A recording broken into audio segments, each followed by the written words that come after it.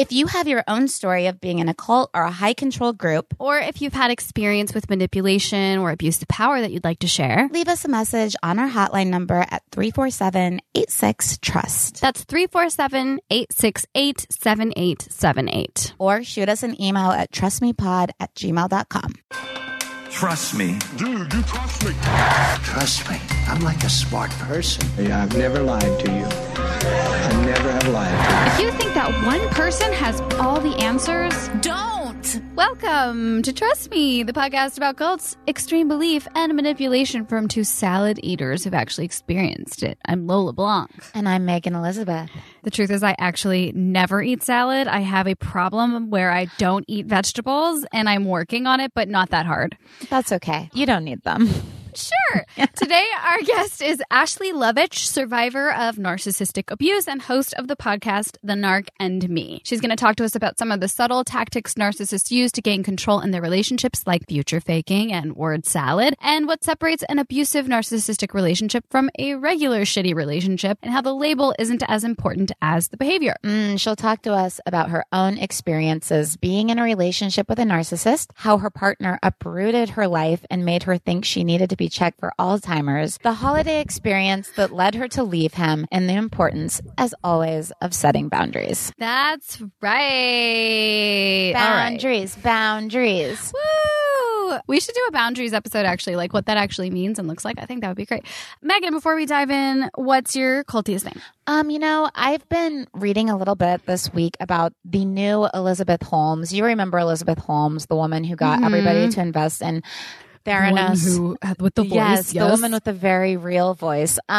There's a new Elizabeth in town. Her name is Charlie. She's being sued for a lot of money by JP Morgan. They allege that she told them she had 4.25 million subscribers to her educational app, but she actually only had like a very tiny fraction of that. She paid a company $18,000 to pad a couple million extra people. Oh my God. Then when the bank emailed all the customers, they said that only 28% of the emails actually went through to real people. The rest bounced back. And so her defense, her lawyer is saying, no, they knew those were fake emails.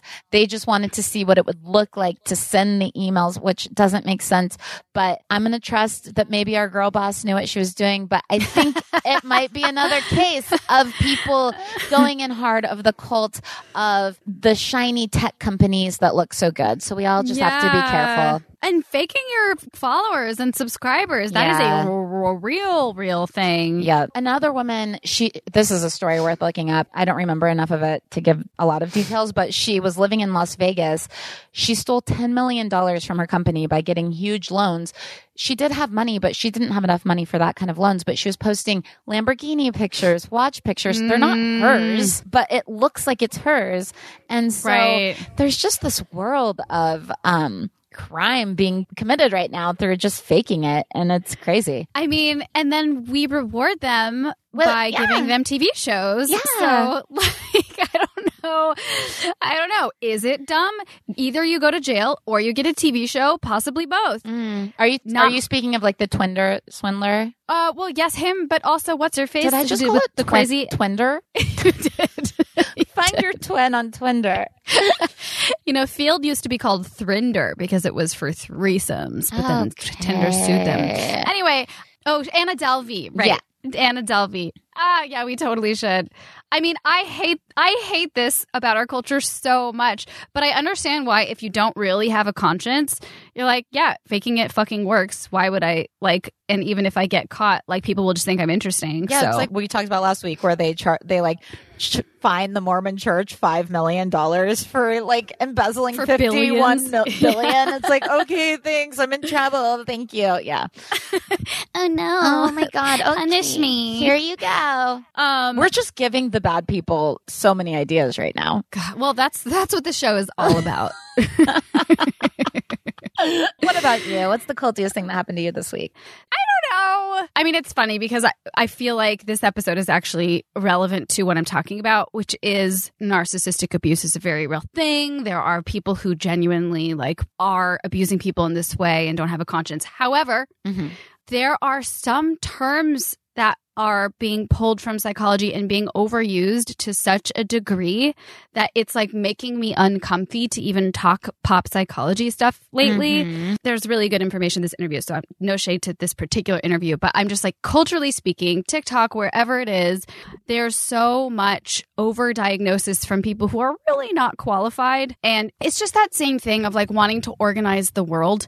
Yeah. And like it can be so useful to have a label for something that's happened to you, but sometimes what's happened to you is just regular old conflict. Mm-hmm. And sometimes, of course, I'm reading this book called Conflict is Not Abuse, which is part of why this is on my mind. That sounds like a good book. No. Yeah, it's by this woman, Sarah Schulman. It's called the longer title is Conflict is Not Abuse: Overstating Harm, Community Responsibility, and the Duty of Repair. Mm-hmm. So she actually comes from the social justice world. She's a very humanistic perspective. Nice. But it is about how like we can get confused and think that like if we're uncomfortable or if we feel bad, that must mean that somebody is abusing us, when that is obviously not always the case. Mm-hmm. And it can be such a hard thing to parse, because you also don't want to take responsibility when somebody is actually abusing you. That's obviously their responsibility. So I understand the confusion. I understand the desire to label. But I do think we get into dangerous territory when anyone who does something we don't like is a narcissist, a sociopath. They're doing this buzzword. They're doing that buzzword. You know what I mean? So that's just like a cultural thing. But I think our audience is quite mindful of that at this point. Yeah, agreed. Yeah. Yeah. I don't know. I'm just trying to navigate it all and find where the middle truth lies. Yeah, you know? It's a bumpy raft ride, but we're trying. The truth is out there, you know? Mm-hmm. That's what I always say. Oh, that's beautiful. Okay. is that from Up? It's clearly from X-Files. I didn't have a TV, Lola. I never saw any of this stuff. Let's go to the interview. Okay.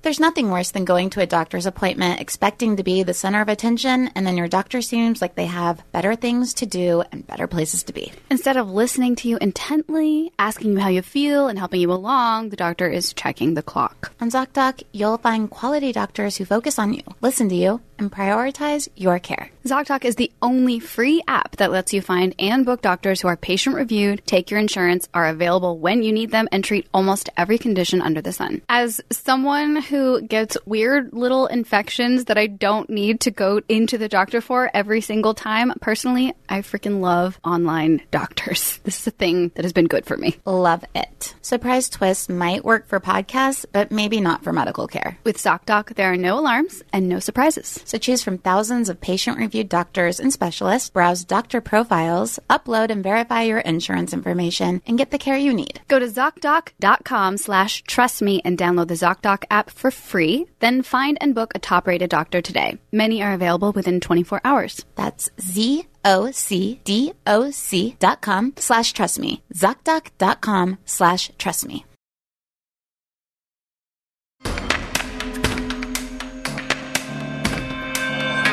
Welcome, Ashley Levitch, to Trust Me. Thanks. How are you? Good. How are you? I'm good, thanks. Good. You know? Beautiful day to talk about narcissists. What day isn't a beautiful day to talk about narcissists, really? You have a podcast. You have a podcast called The Narc and Me. And can you please tell us what made you want to start this podcast? It's funny. I didn't want to. Yes, I'm happy to tell you. The Narc and Me, the title is actually a double entendre. So it's not just a story of me and my ex-narcissist. That might get boring quickly. However, it's that, you know, anybody could be the me and it's their narcissist. And I started doing videos on TikTok, and it wasn't because I wanted to share my story. It was, I own a digital marketing agency. I needed to learn the platform. And to be honest, I didn't know what to talk about, and I had no followers. And all of my team were like, got it. I don't want to learn TikTok. And that's me. Like, I'm the oldest one. Why am I doing this? But they were like, oh, no, it's all you, sis. So I just started talking.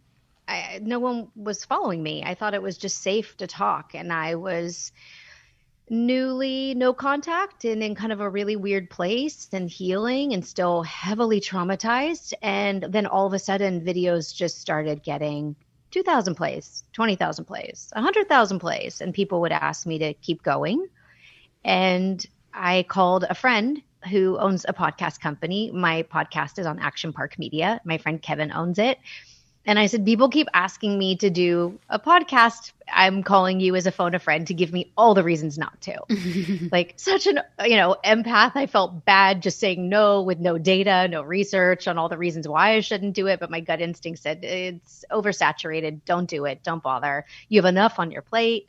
And I called Kev, and he first, which I thought was sweet, wanted to know if I was okay and how I was doing. And I had no idea that he had suddenly become glued to my TikTok videos. I was like, yeah, why are you watching?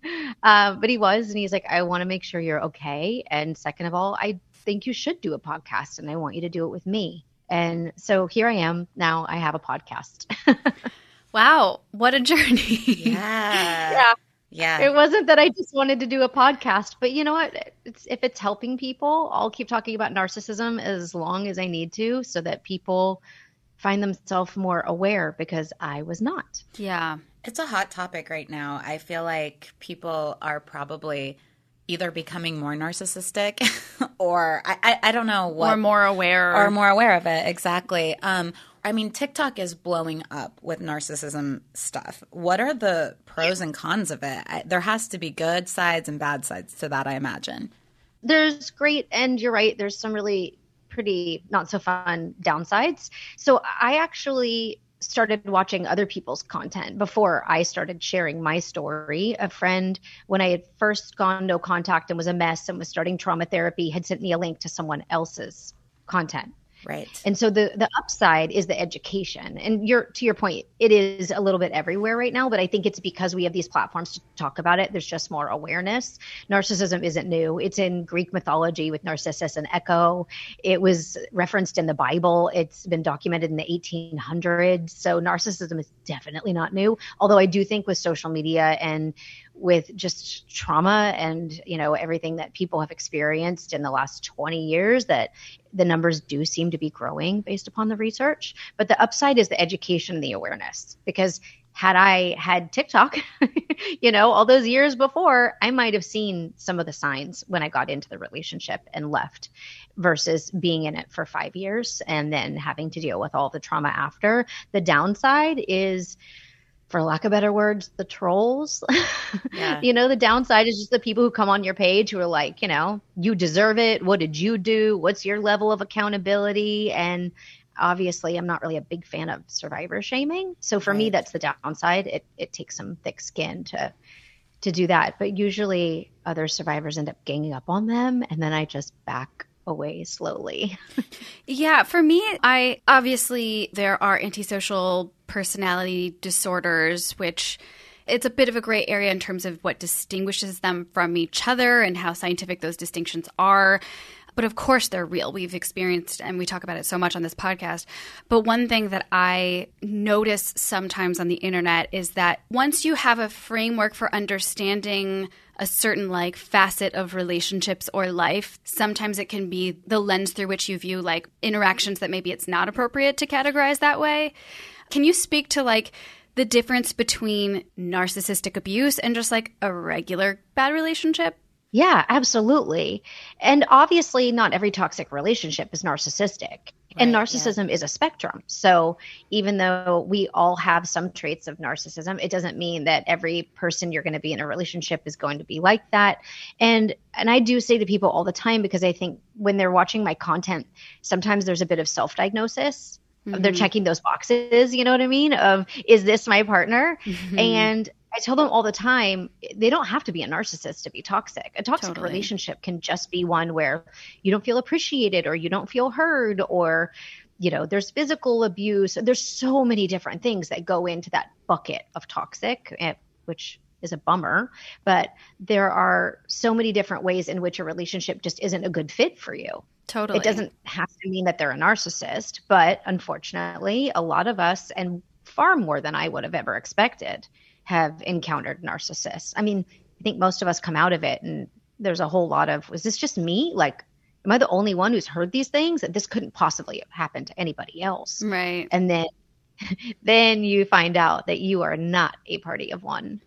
I dated a man who I do not think was a clinical narcissist at all. But some of the Not results, to say. but some of the results of our particular dynamic had a similar impact on me, even though I do think he has empathy and is like in his heart a good person. I think we brought out the worst in each other. I think that is one of the situations in which like the sort of cultural overuse of the term could get a little hairy. But then I've also been in relationships where I did experience legitimate emotional abuse, legitimate gaslighting, and I felt completely crazy.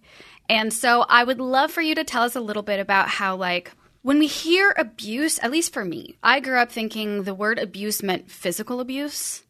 And I was very skeptical of people who would say they'd experienced abuse and they'd never been hit. Obviously, now I know better. But can you explain to us what narcissistic abuse or emotional abuse actually can look like? Yeah, absolutely. And I'm in that same camp with you. I mean, I grew up thinking abuse was the unfortunate outcome of someone being physically battered by their partner. Right. However, I've unfortunately learned firsthand that sometimes that emotional abuse can be even more damaging. Mm-hmm. So emotional abuse by a narcissist in particular, it's a range of tactics. It's gaslighting, it's future faking, it's a constant, flipping the script. And when someone says, a good example of gaslighting is, if I said to you, like, I love that little like cute ivory vest you're wearing today. And you said, thanks. And then a few minutes later, you said, thanks so much for complimenting me. And I said back to you, I didn't compliment you. You said you like your vest. It's this constant need to make you question your own reality. Right. And imagine if you were constantly exposed to anyone, constantly telling you you're crazy, you're losing your memory. That didn't happen. You didn't see that. You literally start to lose your sense of self because you can't trust yourself. And that is the goal of the narcissist, is to break down your sense of self. Mm-hmm. So the emotional abuse is so vast and so deep because at the end of the relationship, you're not only mourning the relationship, that everything about it was a lie. They create this false, persona, what we call a mask. So the person wasn't even real. They never loved you. It was all a lie. All of your experiences were completely different than what you thought you were experiencing. So you're mourning all of that, along with mourning the fact that you don't know who you are anymore. You're completely lost. And what does future faking mean precisely in all of that? Future faking, that is, it's a brutal tactic. Future faking is when somebody paints this perfect picture that you fall in love with that's never going to happen. So for me, it was that he asked my dad to marry me. 3 years later, he still would continue to talk about the proposal, our wedding. We were always planning what we were going to do. And then anytime we'd get in a fight, he'd say, see, you had to blow it up. I was about to propose. And this is what I was going to do. But now I'm not going to because you picked a fight with me. So it was this constant moving the goalpost of a thing that was never actually going to happen. Right. But I believed that it was going to happen. Right. Yeah, just dangling this future carrot. Yeah. Yeah. And that could look different for everybody. It could be a new house, moving to a new city, an item they're going to buy you or a change they're going to make. But imagine, you love this person, you trust them, and you have these hopes and goals and dreams with them. And then to find out none of that was ever real. It was all just a way to manipulate you. Right. So that all plays into the abuse because at the end of it, you're just left feeling completely sucked dry, confused, emotionally withdrawn. And in most cases, you're really isolated. Yeah. And you feel really alone.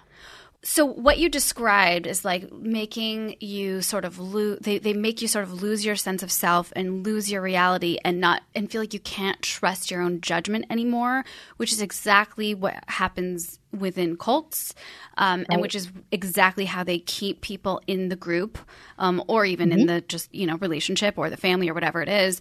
They make you stop feeling like you know what reality is and have to look to the partner or to the cult leader or whoever it is for all of your information. And they are basically constructing your reality for you, constructing your identity for you because you don't know who you are anymore.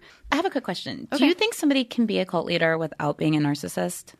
The problem for me is the term narcissist is not like right completely scientific at this era in social science. It's not defined exactly. Yeah. Right. I think that somebody could get drunk on their power and turn their empathy off without like maybe being the most extreme version of someone who has an antisocial personality disorder or whatever. Right. But I think typically you're going to see a lot of overlap in those characteristics. That's my answer. Just wondering. Sorry. It's also vague. Like the DSM itself is like, we talk about this a lot, but it's just a panel of people in a room deciding on stuff. So like we have a lot of work to do in terms of really defining that social science and identifying those patterns in a clear way. And it's so new. I mean, the DSM-5 for narcissistic personality disorder was only defined in 1980, and they're still making changes. There's still new research coming out, and they haven't really done the same prolific studies that they have in psychopathy and other areas of mental illness. And we know that this is a disorder and it's not curable, but there's still so much to be uncovered. And you look at narcissistic versus narcissistic personality disorder. Right. Yes, that person is narcissistic, but it's like this spectrum of where do you fall on all of it. And I listened to Dr. Ramani's episode with you guys, and you asked her that question. And like, is it like a cult? And she said, it's a cult of two. And for me, I heard that and I was like, oh gosh, but I felt like it was bigger than that because everybody around the narcissist has to play into this facade they've created, the type of person they are, the person that they put out there for everybody to see, right? It's a you're with me or you're against me situation. That's why I used to always hate the phrase ride or die. Like I would hear that, you're my ride or die. Because to me it was like, okay, well, if one of us is getting thrown out of this car, I know exactly which one it is. You know what I mean? And it wasn't just that, because it was also family, friends, anybody else who had bought into this false persona, and the people who still buy into it, they're still part of that. Like, you know, I say heavy air quotes cult because it's not truly a cult, but it is that person's cult. They still have those people who are their devotees, or what we call flying monkeys, those people who, despite the experience and the documentation, will still say it's all a lie. So I think it is very similar in the mindset, in that sort of brainwashing or convincing people or coercion, or however you want to put it, that they are something that they're not. That's a really good point. A narcissist isn't just going to be a narcissist with you or with one person. They are who they are, and they're that way with everyone. They might just like have targeted one particular person to bear the brunt of their narcissism in that period or whatever, but they are who they are. They are who they are. It's just the abuse is limited to behind closed doors. So they're not going to be abusive to everybody, because then, I mean, you know, they wouldn't get what they want. Yeah. But the people who buy into the persona and false facade and think they're wonderful and perfect and this could never happen behind closed doors, that number for me seemed bigger than 2. Mm-hmm. Yeah. I think about the people who I have met who I'm like 100% like, if we're using this terminology, this person matches this terminology. And they really did create like a bit of a little cult around them of people they consistently manipulated and had believing in this like facade version of themselves. Everyone, you know, they're accused of abuse over here, but they convince their friends over here that they're really trying to get better. They're really trying to get better. Meanwhile, they're still doing it over there on the other side, you know, like it is sort of far reaching in their lives. There's something really intoxicating, or not intoxicating, but just like alluring about someone telling you that they know that they've done something wrong and they want to get better. Mm-hmm. We all want to believe in this version of people that can change. We want to believe in redemption. We want to believe in this, like, you know, movie-like character arc of like, yes, but then they repented and then they made reparations and then they were a better person. They fell in love hard enough and now they're not a narcissist. In my experience, though, narcissists aren't typically saying that they're working on themselves or getting better unless what they're doing is telling someone who they have on the hook or that they've been with or have a relationship with that they're working on themselves. They're trying to, you know, just take time to heal and grow. That's when they're basically keeping you on the hook, but they're also with someone else. Interesting. I think in Hollywood, not typically that they're trying to convince everyone that they're trying to like do better, because remember, they're really under that belief system that they're perfect. they're perfect. I did an episode this morning of my podcast with a self-aware narcissist who's on TikTok with millions of followers. And he was talking about himself and how, like you're saying, parroting. Just kidding. Talking about himself, sorry. But he was talking about himself when he was a kid and how he felt like he had no identity. And to your point about the parroting, he's like, all of me is like, I picked this from this one. I picked this from this one. I pulled in this little bit. My hair's in dreads because my twin brother wore dreads. And I said to him, it's almost like you're like a giant whiteboard. Right. And you're just grabbing stuff and talking points and totally, and then it makes up who you are. And he was like, yeah, absolutely. That's so interesting because we had 2 diagnosed sociopaths on our show a while ago, and they kind of said a similar thing. They're just like watching what everyone else does, seeing what works for them and what is the most advantageous in terms of like personality traits, and like kind of taking those on. So, there's that overlap we were talking about. And with a disordered person, there are those gaps, those things that they don't have. So you look at someone with narcissistic personality disorder and being disordered, there is a general lack or potentially no empathy or very little empathy, or the empathy that they may have for themselves, but they're not going to give to you. But that doesn't mean that person's going to come across to everyone like, a giant a-hole. They're going to be the person who is volunteering at a children's charity or volunteering on the weekend at a animal sanctuary. They have learned empathy. So your point, that's what makes them so convincing. Because if you walked up to someone and someone seemed great and you started talking and you're like, oh my gosh, I like him, he's so great. But, the only downfall is like zero empathy, like you just void nothing. You wouldn't stay. You wouldn't go out on a second date with him. Totally. You wouldn't date him long term, or in a cult situation, you wouldn't follow him. So these personality disorders, from my understanding and my experience, is that the disordered person is really learned from social cues, from watching everybody else, what those things are that they need to fill in the gap. And that's what makes them so convincing. Totally. And when you say disordered person, I'm assuming you're referring to the antisocial, the people who have one of the disorders in that sort of category, the dark triad or whatever. Yeah, exactly. I was just going to mention that I know another person who I suspect is maybe on that spectrum. And that person, whose gender I shall not identify, Wondrous, makes a real effort to be seen doing charitable work or doing favors for people, and then once they no longer have eyes on them, kind of just disappears. Yeah, and that's actually so within the what they call it narc talk community on TikTok, where there are all these people educating about narcissism. There's so many different ways that you hear narcissists referred to, and there's a lot of subsets and subcategories. So we think narcissist and we're like, okay, that's what it is. But there's the grandiose and there's all these little subsets. And that's actually one of them, is that person who does seem so charitable and, like this great part of society. But then again, it's what happens behind closed doors. Totally. And typically we can't identify them, but the person you can identify is the survivor, is the person who lived with them and what their set of symptoms are.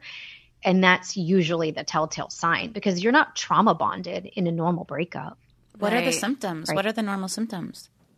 Well, a normal breakup, like you're sad, right? Yeah. You're sad for a bit, but then like life moves on, it just does. But in a trauma bond happens when it starts at the love bombing, when this person is mirroring you back to yourself. But most importantly, they just seem like the perfect partner ever. And it starts then, and it's all intertwined in this really ugly, toxic soup of the perfect relationship, but also some little bits of trauma and other things that are dropped in there so that you become emotionally connected to them. And then there's this whole cycle of abuse where the love bombing, then once you seem like a real person, turns into devaluing. They treat you like shit. It gets awful. And then it comes back around to more love bombing. Oh, see, he can't be that bad, or she can't be that bad. Like, it's great again. It's all fine. And then it's awful again. And then it's good again. And that creates a chemical dependency in the brain. And they say trauma bonding is actually harder to break than a heroin addiction. Yeah. So if you look at a heroin addict that you maybe just plucked out of, their situation, set them on the side of the street and look at how well they recover just sitting there by themselves, it wouldn't happen, right? It would be horrific to watch.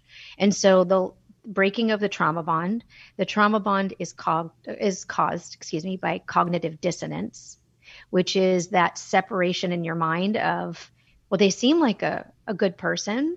They have to be a good person. I love them. We've had all these great times together, but they do awful things. When the reality is they're an awful person who does some good things. Mm-hmm. So that confusion in the mind, along with the trauma bond, and now you've completely lost your sense of self. You potentially are isolated. All of that. Imagine giving all of that to one person to manage at one time, and then watch how quickly they fall apart. Right. And that's what happens. I mean, I'm a pretty strong individual. I've owned my own company for over 10 years. I've been a homeowner I'm not going to date myself, a really long time. Like I'm independent. I got my shit together. And yet, I started just over 100 pounds. And after I was after the relationship, when I didn't know what any of this was, what the symptoms were, why I was feeling the way I was, I lost 20 pounds. Wow. I couldn't eat. I couldn't sleep until I finally started doing the research and figured out why I was feeling the way I was feeling and sought out a great trauma coach. But if you see someone going through all of that, you couldn't possibly deduct that it was just them who was the problem. Trust Me is brought to you by Progressive Insurance. Most of you listening right now are probably multitasking. Yep, while you're listening to us talk, you're probably also driving, cleaning, exercising, or maybe even grocery shopping. But if you're not in some kind of moving vehicle, there's something else you can be doing right now. Getting an auto quote from Progressive Insurance. It's easy, and you could save money by doing it right from your phone. Drivers who save by switching to Progressive save nearly $700 on average, and auto customers qualify for an average of 7 discounts. Discounts for having multiple vehicles on your policy, being a homeowner, and more. So just like your favorite podcast, Progressive will be with you 24/7, 365 days a year. So you're protected no matter what. Multitask right now. Quote your car insurance at Progressive.com to join the over 29 million drivers who trust Progressive. Progressive Casualty Insurance Company and Affiliates. National average 12-month savings of $698 by new customers surveyed who saved with Progressive between June 2021 and May 2022. Potential savings will vary. Discounts not available in all states and situations.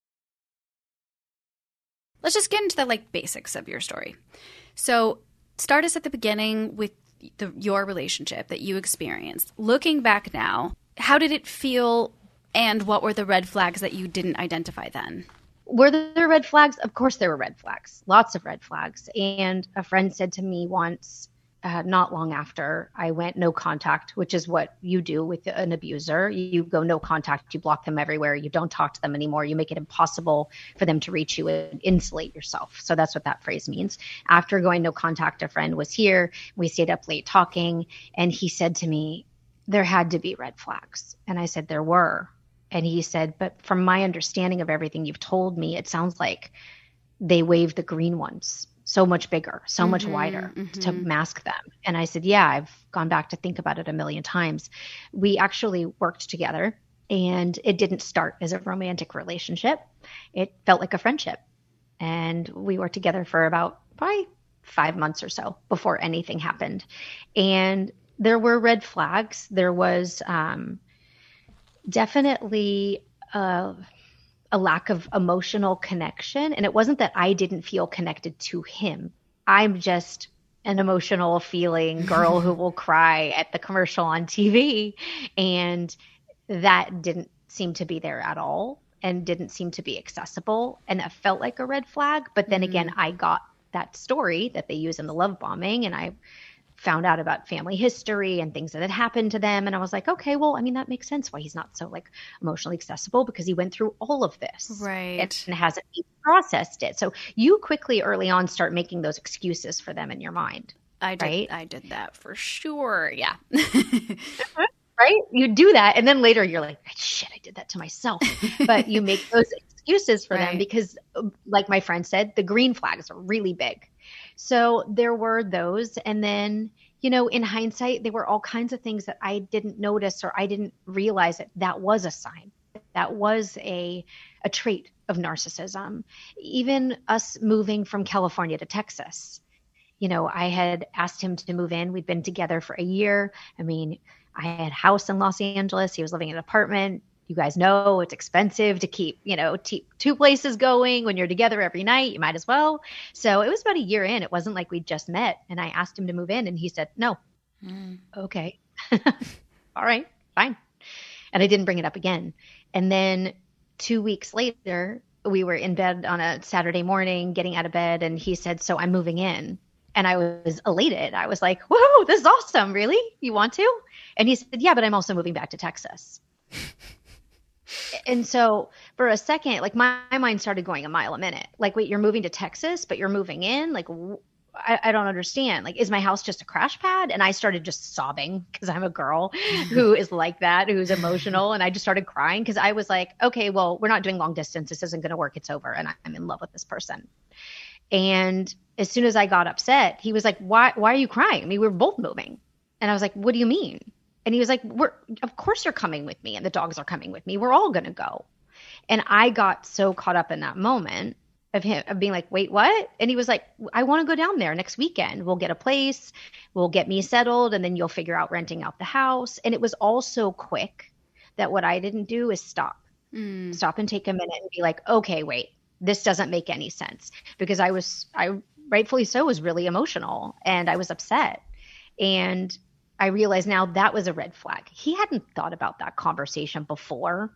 He hadn't thought of like, no, we're doing this together, because a normal relationship or a healthy relationship, I'm not going to say normal, no one's normal. In a healthy relationship, that person would say, okay, so here's the thing. I think I need to move back to Texas for XYZ reasons, but I love you. And we've talked about getting married. We've talked about a future. Right. Is this something you'd be open to? Do you want to do this? Like, let's do this together. Not just, yeah, come on, let's go. We're going. Call your mom right now. Let's see if she can dog sit next weekend. Let's go. And we literally packed up and moved his stuff a week later. And yes, my mom dog sat. But those were the kinds of red flags that I overlooked because I was so completely trauma bonded and in love with him. Exactly. Yeah, the presentation of it too is just like confusing.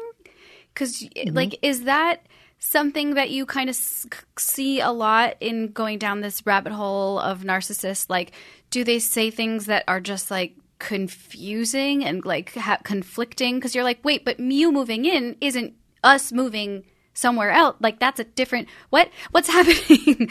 Like, right. It's almost like preying on, like there's a moment of just like straight up confusing you and you're having this heightened emotion. And so you're not like thinking at your best. And like, is that a common thing? Yes, it's actually a tactic. So there's a couple different components of that. One, there's a thing that it always makes me laugh being vegan. It's called word salad. I'm like, I could eat salad. Where it's like those words that they string together don't actually make sense. And they kind of talk in circles. And the goal is to confuse you. Right. To take you off the point you were trying to make. Right. So my point was that this doesn't work. Like, this doesn't work. This is going to be over. But of course he had an agenda, wasn't to go to Texas single, or for whatever reason, whatever his agenda was, I don't know. But word salad is this sort of like circular conversation. The narcissist always wants to confuse you, always, because they have the upper hand. So you often feel like this person that you love and you trust, remember, you love them and you trust them. You're not expecting that they're trying to manipulate you and gaslight you and make you feel constantly confused. But that's what they're doing. Well, and I think with some narcissists, that intent's there, and sometimes it's just the end result. Absolutely. I was just going to add that with cult leaders who do this, I think one of the problems is that people just assume that they're stupid, that they're not getting it, you know? So true. And that's, I always want to remind myself and other people that if it's not making sense, it's probably not making sense. Right. It's probably not you just like being an idiot. Yeah. Like maybe, but mostly probably sometimes. not. And for me, sometimes, you know, I got to a point where I just questioned myself all the time, because for years I was told, you're losing your mind. Like, you don't remember anything. Babe, you're losing your memory. Like, you literally don't remember anything I just said. And so when you hear that from someone you love over and over and over and over, then you don't actually trust your own judgment. You don't trust your own recollection, because even when they are gaslighting you, or they did say something and 2 seconds later they say to you, I didn't say that, you said that. Your thought isn't, no, I heard it, I'm standing up for myself. Your thought is, oh God, maybe I am losing my mind. Mm-hmm. And that's after years and years and years of being exposed to it. Totally. Yeah. I remember that very clearly from my emotionally abusive relationship, where he would make a really mean joke and I would be like, you can't say that to me. And he'd be like, I didn't say that. And yes, I like, and it was early enough on that I was like, yes, you did. But then by the time we broke up, we had been together for a year, and I felt completely like I didn't know. I literally felt like I didn't know where the ground was, like up was down, like my reality was completely confused. Were you just like, oh, there I go, just making up mean jokes about myself? Yeah, well, I mean, I've said this before, but he started saying that I was emotionally abusive. Wow. Because I started saying it to him, and as soon as I started saying it to him, he turned it around on me. Right. And then always. And then like Correct. there was a moment where he said that I hit him which just didn't happen. I've never done that before. I would never do that. But I, like, in my head, I was like, did I do that? Did I do that? Yeah. Which is There's common. a lot of mind control and coercion, and flipping the script is a big one. Like, I'll never forget, there was a night we were in this house that we lived in McQueenie, and I said, I just feel like I have to walk on eggshells all the time. And he said, I have to walk on eggshells. I just wrote you an email about it. And I said, and I was looking at my phone. I'm like, wait, what do you mean you wrote me an email? And this is in the middle of a fight. And I'm looking at my phone. I'm like, I don't have an email. He's like, it's in my drafts. So I tried to get him to show. I was like trying to get around the desk to go see. I wanted to read it. I wanted to know what he had to say. Like, what could I do better? Right. That's what I was thinking at the moment. But there was never an email. Right. It wasn't one. Right. But it's that constant flipping the script and this circular conversation where they move the goalpost and say you said it, and it's constant chaos and crazy making. And that doesn't happen outside of the house. Remember, everybody thought that we had the perfect relationship. Right. And this wasn't all day every day either. That's not how abuse works.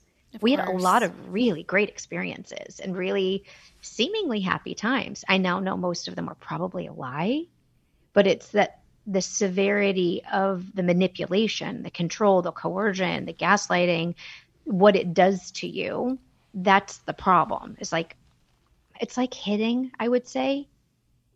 Once is like, it just happened once is not an excuse. The fact that it doesn't happen all day, every day doesn't make it okay. Right. But it is what makes you like stay kind of sealed to them in a way, because you're like, well, that's not how they normally are. They Correct. just like were triggered in that moment or whatever. And like they're, Or I started the fight. It was my fault. Yeah. Yeah. Yeah. With me, it was like, well, he just needs to work on that. He just needs to like, go to therapy and become more self-aware. And he did go to therapy twice. Right. two times, just to appease me. We went to couples therapy, which didn't really work out the way either one of us was expecting it to. But yeah, I mean, that's kind of the case. Can you tell us about that? Yeah, he always told me that I was terrible at communication, which is kind of ironic because I own a digital marketing agency. Like, we communicate information all day, every day. That's my job, is literally communicating. And I mean, after my podcast and all my videos, like, I'm pretty sure everybody's clear on the fact that I'm able to just communicate. I'm like an open book. I have no problem telling you how I feel. Yeah. Although I will say, over time, I became less and less comfortable telling him how I felt. I wrote emails, I wrote letters, I did everything I could.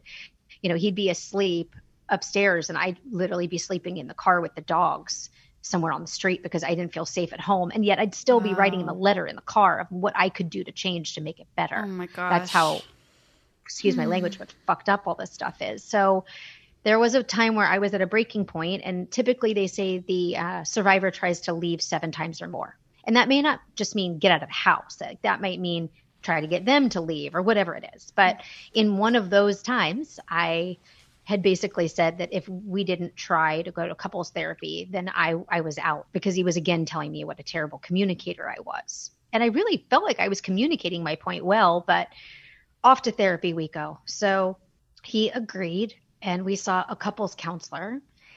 We saw him, I think, 5 or 6 times. It wasn't extensive, 5 or 6 times. And I told him when I called that it was about communication. I felt like we could improve communication. Typically, I got there after because his office was closer to the therapist. So they always kind of had a few minutes alone to chat first. I always wanted to know, but they would never tell me what they talked about. And I would, I'd get there and we'd talk and whatever. And that was that. And then in December of 2020, I guess he'd had a conversation with his mom who, again, excuse my language, I have no filter. She told him basically, shit her get off the pot. Like, you've been together all this time, keep talking about marrying her. You asked your dad, like, you keep saying you're going to buy a ring. You've been planning on buying this ring for years and years. And it's time to either do this or let this woman move on. Yeah. And good mom. So right? Good mom. But actually, good mom in that moment. In that moment. Good move, mom. We're going to go with that moment. Yeah. In that moment, she had my back. And he said, you're right. And so he came home and told me the conversation. And I looked at him and said, she's right. I think you need to leave. You have to go. And I lost it. And he didn't know what to say. And I basically said, you need to go. I need some space. Like, I have to figure out what I want now. Because what you didn't say is, you're right. I want to marry her. Let's do this. So you need to leave. And it was Christmas. I was out in the country, completely isolated. I really didn't have any friends out there, no family. I was building my house in Austin. So we were about 30 minutes from anything. I would talk to cows every day. That's how isolated I was. Wow. I'd go out back and talk to the cows in the neighboring lot. And so I was alone. It was snowing. I had our 3 dogs, and he went with his family on their family ski trip. And I stayed home. And the couples therapist asked if we could talk. And I said, sure. And I basically started crying right away. And I told him that he had left, but he knew, I think, he would be back. And at that point, I didn't know which end was up, or if he'd be back, or if I wanted him back. And that's when he said, do you know what abuse by a narcissist is? And I said, no. And he said, do you know what gaslighting is? And I said, no. And he said, do you know what narcissistic personality disorder is? And at this point, like, the no's were more, coated with heavy sobs than anything else. And I was sitting at my desk. So I started Googling the terms, and I spent an hour on the phone with him. I think I said 4 words. I just sobbed the whole time. He told me staying with him was emotional suicide. Wow. And that I had to get out. He said, I've only known you for 5 or 6 weeks, and I'm watching you die. Wow. You've got to help. And I think I went into shock a little bit after that, because then the love bombing came back. Right. And he said he wanted to have a baby, and I was 44. So I took him back. Right. But it only lasted for about 5 months after, which is, the therapist must have known. And I've actually talked to him since then. Even though he's not my regular therapist, I have spoken to him since then. And at the time he said, I give this 6 months because you won't exist in 6 months. You won't be able to handle this anymore. Like, you're breaking down, you're lashing out. There's a thing called reactive abuse. I don't know if you've heard of that. What does that mean precisely? Or exactly? I don't know. Precisely? I don't know. Yeah, precisely is a fine word. What does it mean? Reactive abuse is where somebody knows where all your buttons are, and they push them all. They push them all so that you react, and that you go big in your reaction, and you're emotional and you're heightened. And then when you do that, they come down to like a level 1 and say, what are you doing? You're doing this to yourself. Right. Yeah. What are you doing? I'm not fighting with you. You're fighting with yourself. Yeah. Wow. Yeah. And that would happen to me a lot in the end, because I had so much resentment and anger and confusion and all the stuff that had been building up for 5 years, that it was like a boiling pot. Like, I'd boil over. Right. And you know what I mean? And that's what it is. So I think he started to see that happening. So he predicted 6 months, but it was actually 5 months later that the end came. And what was that final ending moment? What caused that?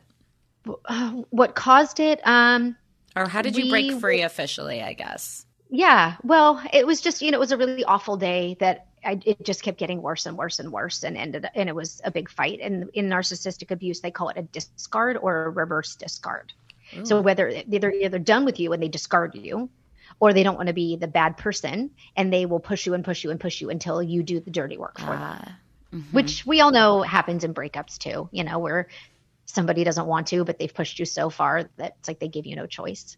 Of course. So I think it was a little bit of both. You know, we had a really bad day and had a fight, and I just saw it getting worse and worse through the day. We were at an event. He was very good at the silent treatment. He did the silent treatment all day. I know that very well. Oh, it was so awful. And then we were fighting when we got home, and, you know, he just randomly, I don't even know if he had a plan. I don't know if he planned on the outcome, but just out of nowhere, he was like, I'm out. I don't want to do this anymore. I'm out. And I went into shock. And then he came actually to like this area where I am. I have a new couch now, but there was a couch here, and he laid down, and it was like 2:30 in the morning. And I was like, what are you doing? He was like, I'm going to sleep. And I was like, no, you're not. You're going to get the fuck out of my house. Yeah. I don't know what came over after.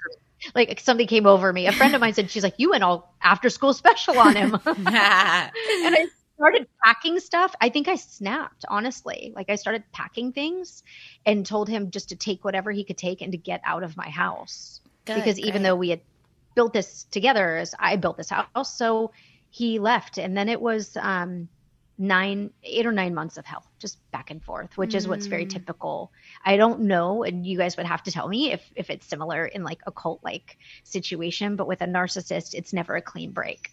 And they will continue to come back over and over and over. And then you crave them, and you text them, and you call them, and you miss them. And then you say you're not going to do it anymore and tell them to leave you alone, and then they're back again. So for me, that was about 8 or 9 months of that. Yeah, I had almost a year of my ex telling me he wanted to marry me, and me trying to cut it off, and him like saying he was still in love with me. And then meanwhile, I found out he was sleeping with his assistant the whole time. Oh, fun. Yeah. I think in cults it's very common for them to send other followers after you. You know, like, I want to have lunch with you, and where are you? What's happening? And all of that. Yeah, it goes on forever. Or ice them out by not letting anyone contact them from their family or community who's still a part of the group to get them to make them come back because they're so alone, basically. Yeah. So it's very similar, because you would call that a Hoover. So you're basically sending out flying monkeys to check on you, see what you're doing, to Hoover you back in, to have those conversations if you start to miss it. Or the other one's a reverse Hoover, where you're completely cut off and then you crave it because you miss that connection to get you to come back and do the dirty work for them. I want to talk about feeling like you're crazy and questioning your memory for a second, because I just think it's really interesting. As someone who, like, after a relationship prior to my current wonderful healthy one, I started questioning my own brain. And I don't want to blame it on the relationship completely. Like, I obviously had tendencies and patterns earlier in my life that just like never got to the point of being, I think it's called, they were subclinical at that point. They had not like gotten to the point of being a disorder of any kind. But after that relationship, which triggered all of my stuff, yes. And one of the main things was like, one of the main things that I struggled with last year in my OCD and anxiety disorder was that I would question my own thinking to such an extreme degree that I would literally constantly think I was losing my mind, or that I was going to lose my memory. And it would give me so much anxiety to even call up memories of incidents that had happened, because I didn't trust my own memory that much. And I don't blame that person completely. I do think it was a combination of factors, but it certainly didn't help. Yeah. Toxic soup. Yeah, I felt like that too. I had an appointment with the gynecologist and I asked him, I said, I might need a referral. And he was like, what are you talking about? He was like, for what? You're fine. And I was like, I wanted a referral because I wanted to be checked for early onset Alzheimer's. Girl, I relate. I was losing my mind. But the funny thing is that when you're in that situation, you actually aren't also thinking very clearly. Yeah. Because if I looked at the situation, I was still running my business. We were still managing 12 clients. And I have to remember a lot of random stuff for 12 different clients and my whole team and my 3 dogs and this person who I live with. Like, no, it was, if I were in a solid state of mind, I could have been like, okay, well, the only time and place that I think I'm losing my mind is in this mess with you. But every other part of my life is actually going really well. So it's not Alzheimer's. I'm not losing my mind. But in the moment, you're such a mess, you can't think of that or think of that way, you know, how you're going to get through it. And someone actually, for me, recommended afterwards, because a lot of that started to wear off pretty quickly when I had some time alone. Once I was able to like ground myself, then all of that seemed to fall away pretty fast. And someone recommended the book Out of the Fog by Dana Morningstar. And I know that's a really popular book, especially in this conversation that we're having. But that fog for me just faded away as soon as I went no contact. After that 8 or 9 months of the back and forth of texting, not texting, ghosting, all of it. Once I chose me. They call it your freedom day. And I'll never forget the date. It was December 23rd last year. This year will be my 1-year anniversary. Wow. Once that happened, I know, isn't it crazy? It's like the eve of Christmas Eve. But by January, you know, I was still grieving, but I started to feel like myself again. It doesn't take long for that to go away. And for me to realize that I'm not losing my mind. I'm not losing my memory. Like, I just went through some really serious shit. Yeah. I was like calling people up to try to get a brain scan. Literally, like, thought there was something wrong, like sincerely wrong with my brain. It turns out I just have OCD. But But even still, think about like the depths of that you would even think I need to have a brain scan. Like your mindset at the hand of somebody else. That just excuse the pun, but it like blows my mind that this is happening and that it's to some degree like kind of okay because it's still happening all day, every day to people. It just doesn't seem right to me. Yeah. I mean, it is funny to, I remember like saying to my therapist, I feel like there's something wrong with my brain. And she was like, are you getting your work done? I was like, yes. She's like, are you maintaining your relationships? I was like, yes. She's like, are you accomplishing everything you need to do every day? Yes. But you still, you know, it's so funny. Anyway, little tangent. I just wanted to know that I was eating. That's all my mind every time I would talk to her. I'd be like, did you eat today? That was her big concern. Yeah, that's a good one, actually. Yeah. What do you think are good traits to have to be like, I don't know, on defense against people like this? I don't know that there's traits, but I think something that you need to have that I didn't was strong boundaries. Right. Yeah.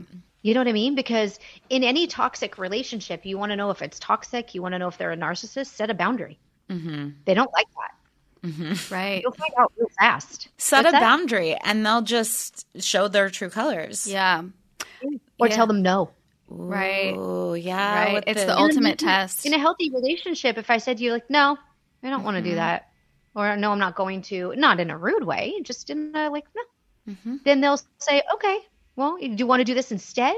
But someone who's toxic is going to convince you that the way that they want to do it, it's going to happen that way. It's not going to be your way. So a boundary, or the word no. No's one word. It's all you need. That's such a good point. Yeah. In our sociopath episode, we asked them, like, what can you look out for in a sociopath? And they were like, you kind of can't. They're really good at what they do. And all that you can do is have really firm boundaries and like pay attention to the behavior. And if it's making you uncomfortable or crossing one of your boundaries, then you stop it. Then you put up a boundary. You say that. Right. And when the words don't match the behavior. So like you asked earlier about future faking. Okay, well, you know, you always talked about this thing that we're going to do or this place we're going to go, but it's been 2 years, 3 years, 4 years. We're not doing this. It's a lie. It's not happening. Like they tell on themselves. Right. But that's where the hard part comes in, is that for most of us, we don't know what to look for until after we've experienced it. Right. So that's how we're so easily susceptible to it, because we don't even know that we are susceptible to it until after we've been through it. Exactly. Yeah, absolutely. I think I think a lot of times people will think about people who end up in a relationship with a narcissist as like them having some like weakness or vulnerability. But it's like a lot of the time you look at the history of that person's relationships and they were normal until they got manipulated by someone who's really good at manipulating, you know? Yeah. And people say all the time, this one really kills me.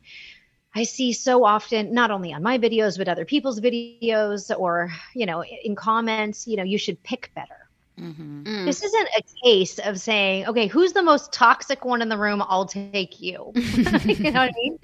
These are people who are very convincing and very charming and very altruistic and all the things that we want in a partner. Yeah. And then they break you down over time. So yes, there are traits that we can look out for. And most of us are pretty hyper vigilant after an experience like this. Yeah. Right. You're like screening for traits. But yeah, I mean, I just think you kind of have to take what you've learned and roll with it into the next. Yeah. You know, narcissism is a spectrum, but a narcissistic comment could be like, oh, I look great today. Like I'm having a really good hair day. Like that could be considered narcissistic, but that's healthy. Right. That's just confidence. Yeah. Mm-hmm. It's just confidence. So we look at that as a healthy version of narcissistic because there's no intent to hurt anybody else. Right. It's not grandiosity that's ultimately future faking or a lie. You know, you can have goals. Right. Sorry, my dog is itching himself. You can have goals without it being grandiosity. The goal would be, you know what, I'm going to work really hard. And in the next 10 years, I'm going to buy myself a boat. Yeah. That's the goal. Grandiosity is, I'm going to have a yacht. I'm going to get a yacht by next year. Mm-hmm. Oh, okay. Well, what's the plan to get a yacht? Well, there's no plan, but I'm just entitled to a yacht. Yeah, exactly. Right. So those are the differences of like a healthy narcissism would be healthy goal setting, healthy sense of self, healthy being able to kind of reflect back and have a positive outlook versus it becoming to that other level. And can you be self-aware? Yeah, I actually think there is such a thing as self-aware narcissists. I know two who are self-aware narcissists, and it is not an easy journey. They are not healed or fixed. They still do the same things, but there's an awareness about what they do or why they do it. I would call them unicorns. Right. I do, because the narcissist isn't like, oh, I'm going to go to therapy and fix myself because they're already perfect. Right. Right. Or they're looking to fool the therapist to then convince them that the partner's crazy. There's a lot of entanglement there. Yeah, that's a scary I've heard stories about that. I mean, I was a couples therapist once for a couple that one of them was a narcissist. Really? And I could see the little wheels turning in one of the individual's heads trying to manipulate me. And I was like, not today, Satan. Not today. Not today, sir. Yeah. Yeah, and, you know, it's a thing. You absolutely could be self-aware, but anytime that I talk about it, or I've obviously had those two on the podcasts, I mean, I feel like I have to start the podcast with a disclaimer that this is not false hope. Mm-hmm. Your narcissist isn't going to magically become self-aware. Right. Or if they are, they might not care. Like they might be aware that they have those tendencies and it not be meaningful to them in any way. Mm-hmm. There's a guy I follow on TikTok, and he's self-declared as self-aware. He's in therapy, and he talks about the things that he does, but there's zero empathy there. Does not seem to give two shits. I mean, he gives really good explanations. They're very clear, and they really do walk through what he does and why he does them in the moment, but there doesn't seem to be any sense of guilt or remorse. It's so interesting. Like, I'm very drawn to I don't think I've been in a relationship romantically with a narcissist, but I'm very drawn to female narcissists in this very odd way that I'm always like, oh God, now I'm here again. And I just feel like there's something, I don't know. I just wonder what it is. They're alluring. I know. They're so fun. They're so fun. They're magical. Yeah. I mean, they're like always the life of the party, right? Yeah. They've always got something great going on or interesting going on. And there's beauty all around them, and they're really alluring. Yeah. Yeah. Yeah. That's a problem. Yeah. Totally. I feel like if I see someone who's alluring now, I'm like, ew. Yeah. I'm like, did you just say something charming? Gross. Right? And then I mace them. Good sketch. Like that. Let's make it. Right? I think so. Yeah, and we all want that feeling of like lightning in a bottle. But my therapist is always like, we want that feeling, lightning in a bottle, that person who's like so charming and so amazing to be around, and you have butterflies and all those things. And she's like, but think about the amount of power, and not in a positive way, of lightning in a bottle. Right. Think about how destructive that is. Love that. And I was listening to a podcast, and Dr. Paul Conti, who is certified at Stanford and then Harvard, he said narcissists are the most destructive human beings on the planet. And it's hard because I guess that was my point. I feel bad for them, especially when they're women, because I'm like, you're narcissistic because you didn't get something in your childhood, but you can't think about it like that. No. Yeah. Don't, because they know they're hurting you. They just don't care. Yeah. No, but I don't think they don't care because nobody cares. I struggle with that too. I'm like, well, clearly, the people I think of in my head that did experience their abuse as children. So in my head, I'm like, well, they just need to heal from it, Yeah, but they can't. But it's not our jobs to do that, and They they probably It's not our won't. job, and they're adults, and they can, and the tools exist, but they choose not to. Yeah. So what would you say to someone who might be listening who's experienced this kind of thing? You're not alone. My recommendation is to do the hard work. It's painful. It's brutal. Finding a great trauma therapist is critical. Or finding, if, not everyone's in a financial position to go to therapy, there are groups. There's groups on Facebook. There's so many people on TikTok. Like, there are resources. But I feel like that is a resounding theme that I hear over and over and over again about how alone people feel. And this is not just women, men too, how alone they feel in the recovery. And the thing that I would want them to know, sorry, as my dog shakes, is that they are most certainly not alone. Babies. They are so I have cute. 3 dogs, and now they're all like on top of me. I love them. I love that. And one thing, and then we can wrap it up, but one thing that I'm remembering about me coming out of my harmful relationships was I didn't want to categorize them as abusive. I didn't want to label them in like one of these terms that could make them seem like a bad person. I really was resistant to that. And what would if someone's experiencing something like that, do you have thoughts or advice? I understand, because I felt the same way, and I have to remind myself even now, because there's moments where I want to think in my head of like, it couldn't, how do I think of the person that I loved that much Right. as an abuser?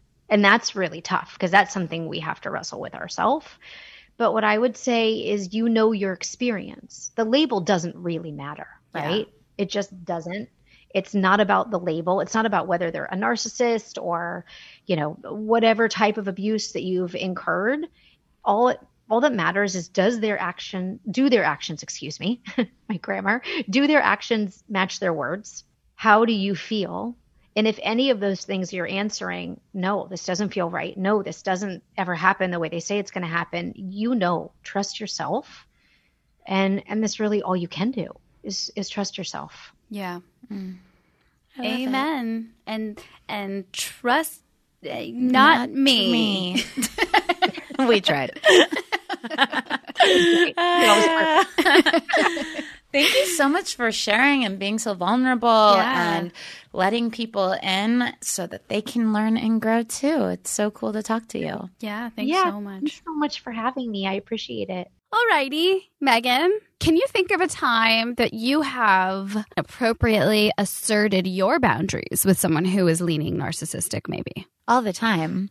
Give us an example. Sure. Right now in my life, I have really cut out most of the narcissists, but I used to be a magnet for them. That was not a joke, and maybe I was labeling them myself. Maybe they're totally normal people, but I will give an example of the last time my narcissistic friend had me over, it was to do her a favor. And I was like, I have to leave at this time. And then when it was time for me to leave, she was like, you can't leave. And I was like, well, I have to. I told you to. I had to. And she's like, well, then you'll just have to come back when it's done and finish the favor. And I was like, no. Oh, I feel like I remember this story. And I was like, I'm never talking to you again. And I did, and I didn't. I like, wow. Yeah, it was good. It was that's like, amazing. That's insane. And thank you for showing me, because it was something that she could have done by herself and to begin with. And so I was like, wow, I'm good. What about you? Any narcissistic? I think that maybe an example of that would be when I refused to drop my life and go on tour with Marilyn Manson after only knowing him for 2 weeks. After which he promptly moved on and found like some teenager to go out with. Right. But it was super tempting, but I was also like, this is crazy and this person is obviously very unhealthy. It's fun. It would be fun, but also like this seems like maybe not the smartest thing to do. I have like shit to do. Yeah. And so I didn't. Thanks. Yeah. I mean, at the time, after I said no, though, I was like, and then he started ghosting me. Of course, I was like, wait, should I go? What did I make a mistake? You know, well, obviously you should have gone. I mean, just kidding. Yeah, I don't know. At that point, I had been out with enough like of that like yucky sort of all-consuming celebrity type. I didn't know he was an actual abuser at that point, obviously. Right. But I still like got the vibe from him. So I'm glad I chose not to let my life be completely consumed by this person who we now know is incredibly abusive. Thank God. Yeah, they are around. They exist. But they're not everywhere. Yeah. Great note to end on. Let's do that. Thank you guys so much for listening to another episode. We can't wait to see you again next week. And as always, remember to follow your gut, watch out for red flags, and never, ever trust me. Bye. Trust Me is produced by Kirsten Woodward, Gabby Rapp, and Steve Delamater. With special thanks to Stacey Para. And our theme song was composed by Holly Amber Church. You can find us on Instagram at Trust Me Podcast, Twitter at Trust Me Cult Pod, or on TikTok at Trust Me Cult Podcast. I'm Ula Lola on Instagram and Ola Lola on Twitter. And I am Megan Elizabeth 11 on Instagram and Babraham Hicks on Twitter. Remember to rate and review and spread the word.